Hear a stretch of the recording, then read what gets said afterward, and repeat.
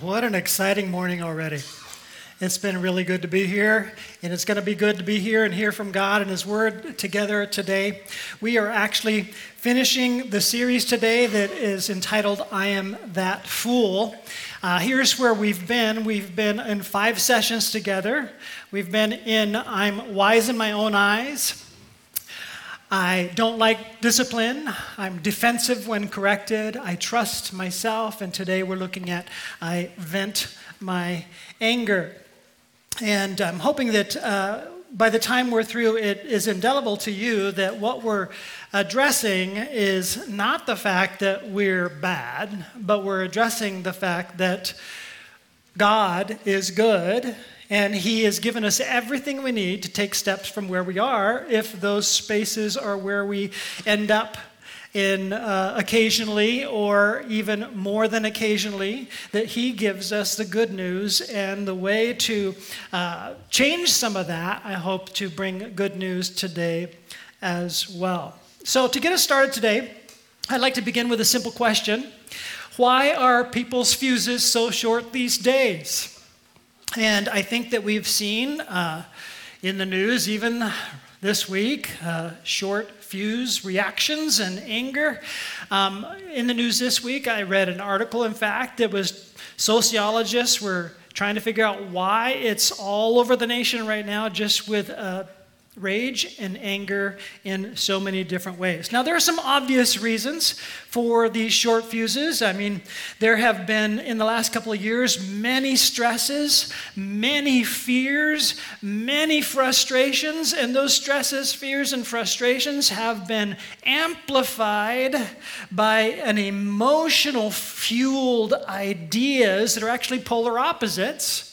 And people are taking sides on these ideas, and these are emotionally charged, and people are angry. You take that, and you also add to the fact that people are telling you what you can and can't do, and people are just reacting. Now, those are the obvious things that we've seen in the last couple of years, but the less obvious, maybe to some, but maybe you think it's obvious, the less obvious sociologists are saying this.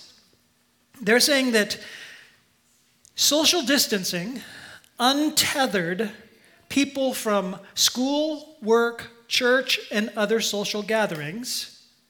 And sociologists are now saying that this shifted our outlooks, our attitudes, and behaviors. And that shift, even when people are starting to gather again, has not shifted back. Think about that. We became untethered from our social groupings, and all of these stresses, fears, frustrations, and emotionally charged reactions created a shift inside of us, our outlooks, our behaviors, and our reactions, to such a degree that we have not yet shifted back. One sociologist by the name of Robert Sampson, a Harvard sociologist who studies social disorder, said, "When we become untethered, we tend to prioritize our own private interests over those of others or the public. So because we were pulled out of our groupings, and we were mad about that, we now prioritize me over you, and me over the public." And that's still popping out all over our nation with these strange, untethered, coming unglued behaviors. And so sociologists are busy trying to figure out what is going on and trying to piece this together to help us understand where we are and what do we do. Now, 2 very common reactions to our own anger are these 2: blowing up and clamming up. Think about yourself. When you're angry, do you tend to blow up or do you tend to clam up? My tendency is more often to be clamming up than it is to blow up, but I do both. And I'm that fool. So Both of these, now you may assume that clamming up is better than blowing up, but both of these are destructive behaviors. Anger is an emotional energy. And this emotional energy, when blowing up, is aimed at others. Emotional energy, when we decide to clam up, starts to do its thing inside of us and becomes aimed at us even when we don't intend it to be aimed at us. We begin to stew, and out of that stewing, over the emotional energy and not doing what we could be doing with it, which is neither blowing up or clamming up, there's actually a better response to anger. It begins to do a number on us. And I could name off a few numbers that it does on us, but let's just name off resentment and bitterness. And it goes underground, it becomes depression and all kinds of other things as it just churns and burns and stews within us. So let's talk about venting, blowing up. In Proverbs 29:11, we read this: "A fool gives full vent to his anger, but a wise person holds it in check." I would like to introduce you to my tea kettle. This really is our tea kettle from home. I'm under strict orders to make sure to bring it home today. Not to forget it, which is my tendency to do, but to remember it. This tea kettle spends most of its time silent. Occasionally, though, it gets filled up, and then it starts to get warmed up, and then it gets heated up, and as it's heated up, it starts to make some sound. But when it hits a really, really hot measure, and it starts to boil inside, it screams and makes everyone within earshot of its spout quite uncomfortable. My tea kettle has a name. Its name is Jim.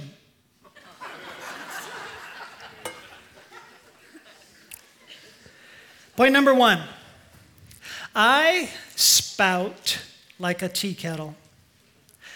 Although I may clam up more than I blow up, I have done my foolish share of venting my anger. I'm embarrassed to say it. As soon as I do it, I almost always quickly regret it. And over time, I come to understand that venting anger is not what I thought it was in the moment I was venting. I thought it was those persons I'm venting at, and unfortunately, for those persons that are closest to me, I vent at those that are closest to me.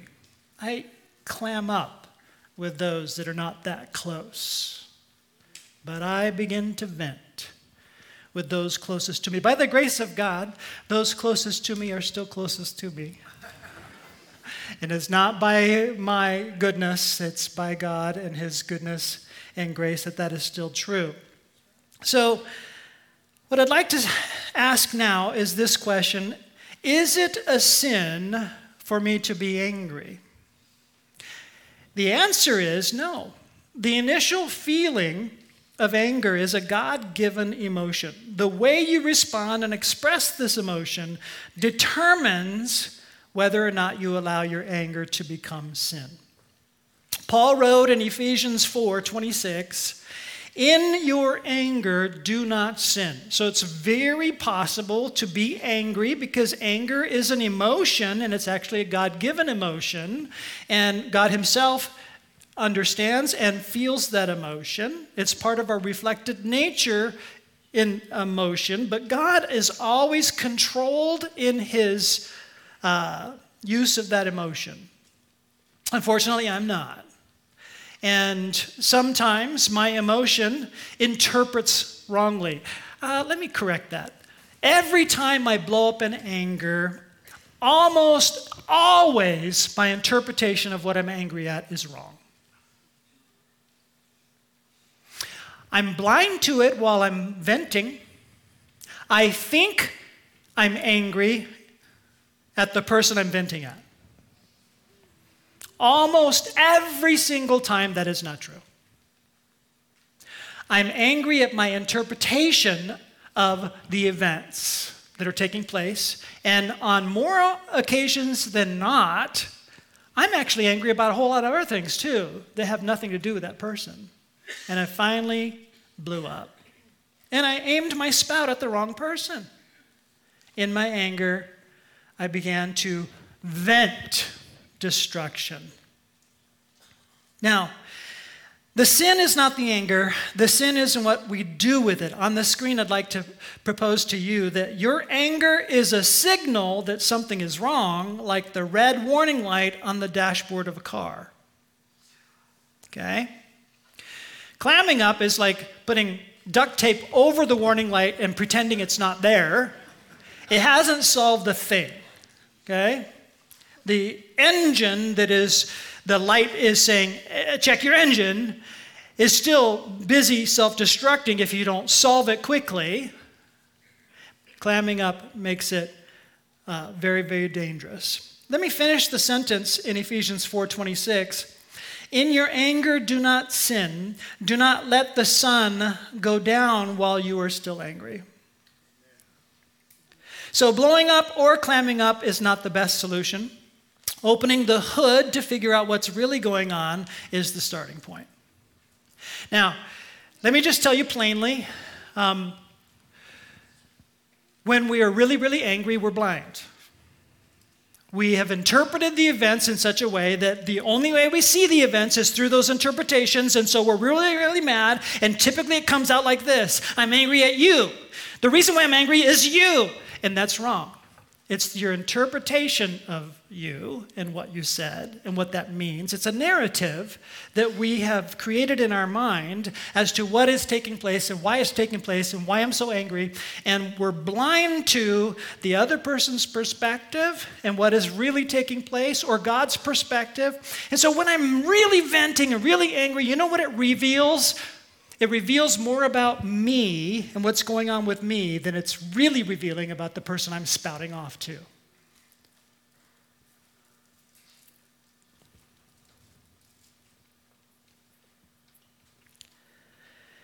In James, before we go to James, so the light comes on.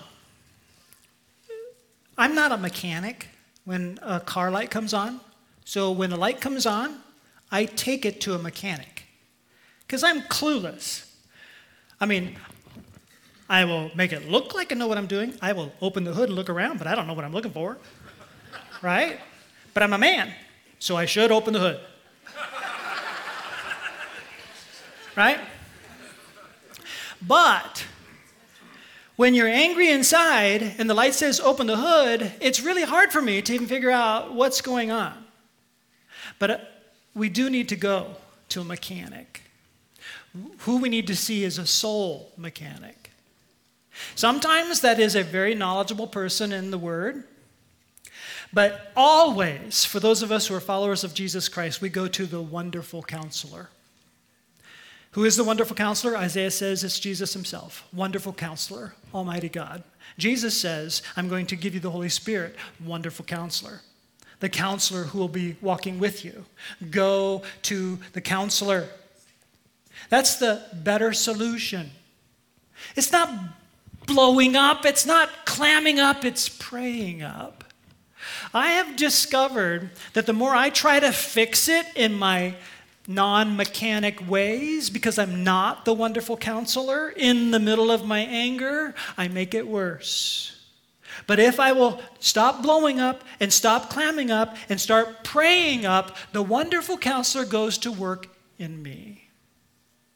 And as the wonderful counselor goes to work in me, something changes. I recommend at some time, or maybe from this point forward, when you read the Psalms, please note how frequently the psalmist, there's more than one writer of the Psalms, writes angry words you wouldn't dare say, you wouldn't dare pray. but we must. We must pray up our anger because God knows we're angry. We must talk about our anger to Him because He's not surprised. And He, in His wonderful work, will begin to address what's going on inside of us. And you'll notice in these Psalms there's usually a change of tone from the journaling prayer of my anger to a shift that God is the solution. Okay? By the way, some of those imprecatory prayers in the Psalms, I do not recommend you pray them. Okay? We are in a different time frame where we're to pray more like Jesus. But when you're angry, God knows, let Him know. And that's a great place to go. Don't do like the therapists say. Start beating up your pillow. The therapists have to literally remind people, remember, that's just a pillow. Because what they're doing is they're acting out murder on an object instead of the person they want to murder. It's not helping. It's fueling. Okay? Go to the wonderful counselor. Praying up. James 3, 5 through 6 reads, likewise, the tongue is a small part of the body, but it makes great boasts. Consider what a great forest is set on fire by a small spark. The tongue also is a fire, a world of evil among the parts of the body. It corrupts the whole body, sets the whole course of one's life on fire, and it is itself set on fire by hell. What we're talking about here isn't just this little flapping muscle in my mouth. We're talking about words. Words are powerful things.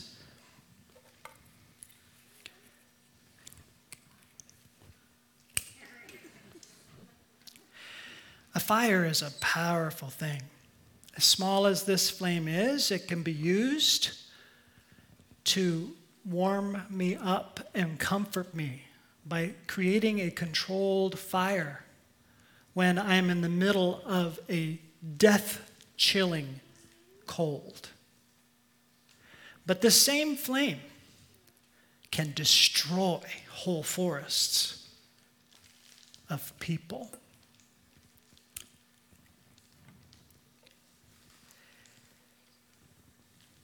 Words can warm and comfort or set the whole course of one's life on fire and is itself on fire by hell. Point number 2. My uncontrolled words are a wrecking ball.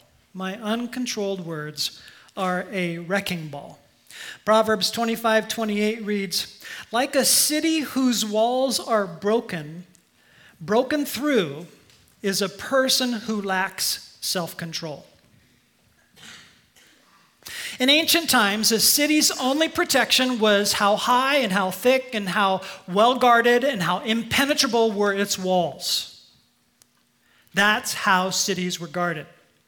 And now we're taking that picture of a perfectly well-guarded city and comparing that with uncontrolled anger. And uncontrolled anger literally destroys the walls of protection. And it's not talking about of the city, which that is also true. It's talking about the walls of protection for you as an individual.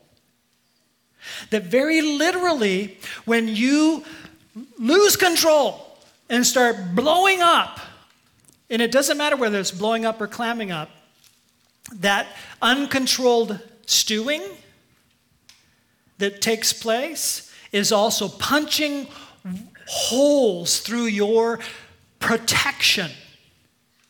And the fires of hell are released, and they all come through the holes to destroy you. And a lot of people don't believe that. And certainly you will not believe it while you feel so good to let somebody know what's really going on inside of you. You're blind in that moment that you're destroying yourself. You've literally invited the release of the fires of hell. And I'm not just talking about fires. I'm talking about demons. the powers of darkness to enter into your life and begin to wreak havoc, and we've watched it. Haven't you ever seen somebody come unglued? Haven't you ever seen somebody come unhinged? And what is the first thing we say to ourselves? What has happened to you?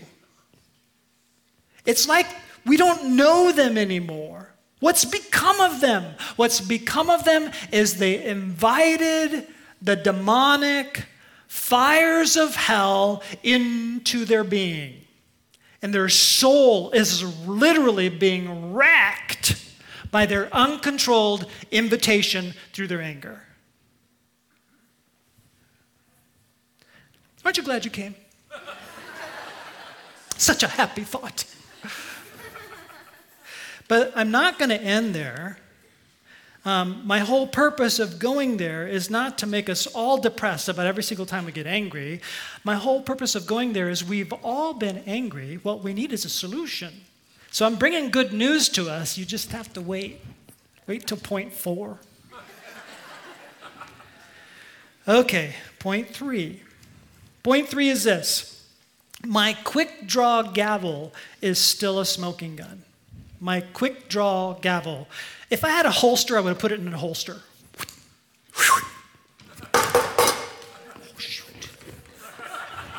Did I say anger is destructive? I just put dents in my table. This is actually my leather working mallet, but we'll let it illustrate being a symbol of too quick to judge. And too quick to judge because you're angry. It's still a smoking gun. And it's done its damage. There's murder behind it. There's vandalism behind it. We're literally destroying somebody when we're doing it. James 1, 19 through 20 reads, "My dear brothers and sisters, take note of this. Everyone should be quick to listen, slow to speak, and slow to become angry. Because human anger does not produce the righteousness that God desires." Do not forget that. You've heard me say this over and over again in recent years, because it was in recent years that God kicked me in the pants and said, "You are the most dangerous when you think you're right." It's when I think I'm right that I'm the most dangerous with my gavel. Whoever I aim my spout at. And he's telling us only the fool does that.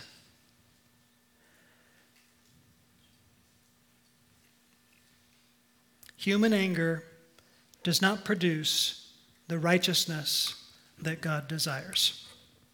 Now, the argument goes, well, Jesus was angry, and Jesus overturned the tables, and Jesus was able to do this, and Jesus, by the way, was sinless, and he could pull it off without sin. I have not yet been able to pull off anger, spouting off, or slamming down, or steamrolling, or using a wrecking ball without sin.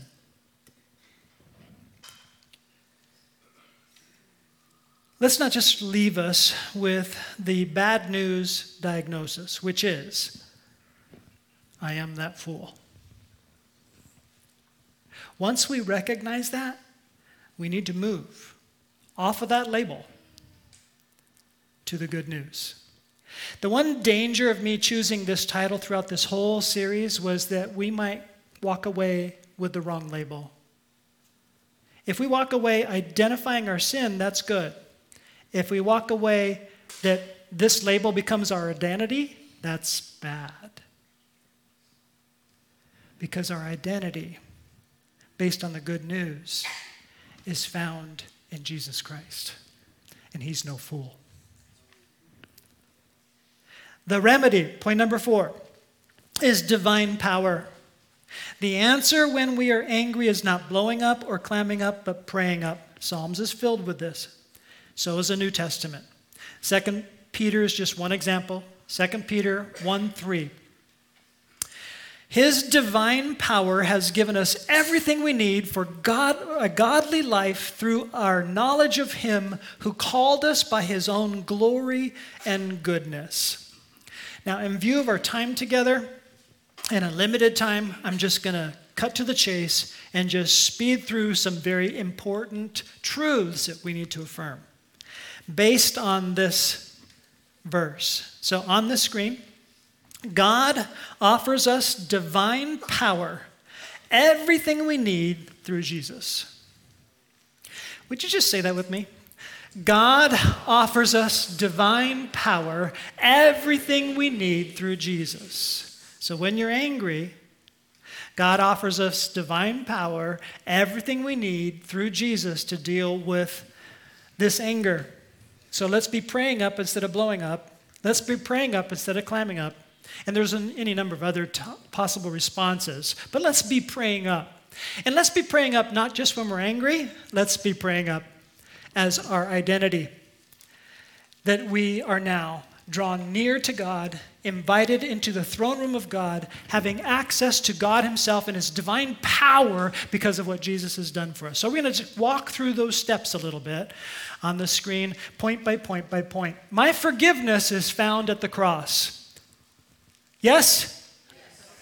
I was that fool, and now I'm a forgiven fool. Buried with Christ, my uncontrolled anger is buried in his tomb.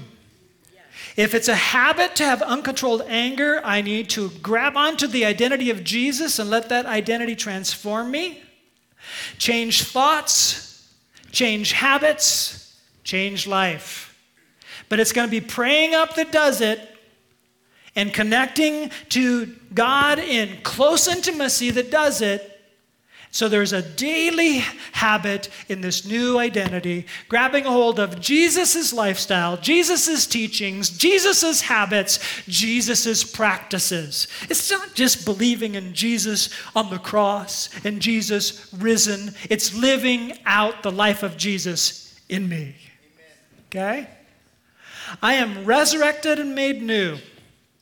I am filled with divine power by God's Spirit, filling my cleansed life. It's only because Jesus cleansed me through his work on the cross that I can receive the Holy Spirit. If you haven't accepted Jesus as your Savior, having died for you on the cross to exchange his righteousness and give it to you and take your sins away and bury your sins, if you haven't united with Jesus, you need to, so that you can be buried with Christ, so that you can have a cleansed life and be filled with his Spirit. And lastly, I have everything I need for life and godliness. So right now, I want to just finish with, this is my new identity in Christ. When I say I'm that fool, that was my old identity talking. The new me is set free in Jesus, changed thoughts and changed habits. And at this point, I'm going to invite you to stand with me as we bring this series to a close. I'm going to have a series of short statements that I want you to say with me. They won't be on the screen, so you have to listen carefully. All of these are true if you are in Jesus. The new me in Jesus can say, I'm not that fool. Say it. I'm not that fool. In Jesus, you can say, I'm not that fool. Okay? Now, this whole series I've been saying and training you to say, I'm that fool. But it's for the purpose of understanding. We've got to identify this sin. We usually dodge it. We hang on to the description of the wise person and automatically assume, oh yeah, I believe that, and therefore I'm wise. But catch yourself and know that your old man will raise its ugly head.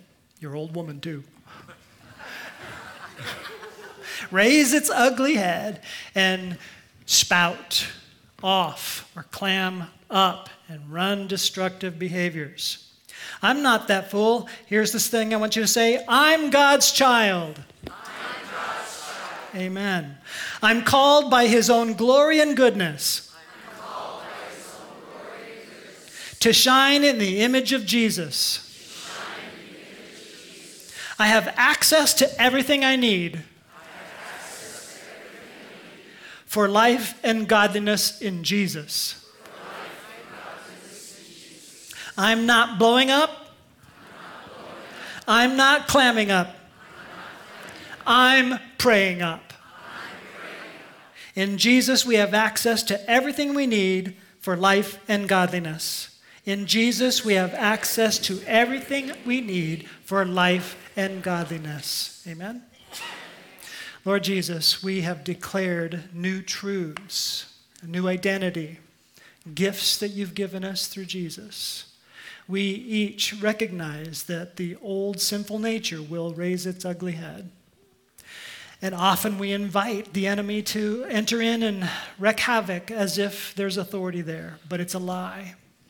You have claimed us. You've called us by your glory and grace. You've made us your child. We are now royalty, sons of the King and daughters of the King, and given your spirit and your character.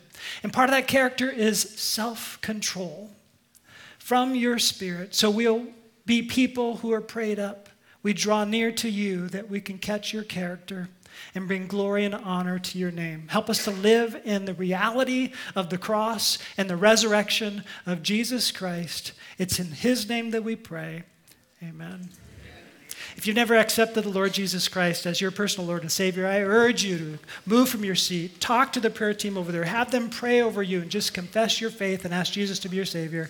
Go to Start Here as fast as you can, and it will help you along. God bless you. See you next week. We start a new series called Holy Week. Holy Week.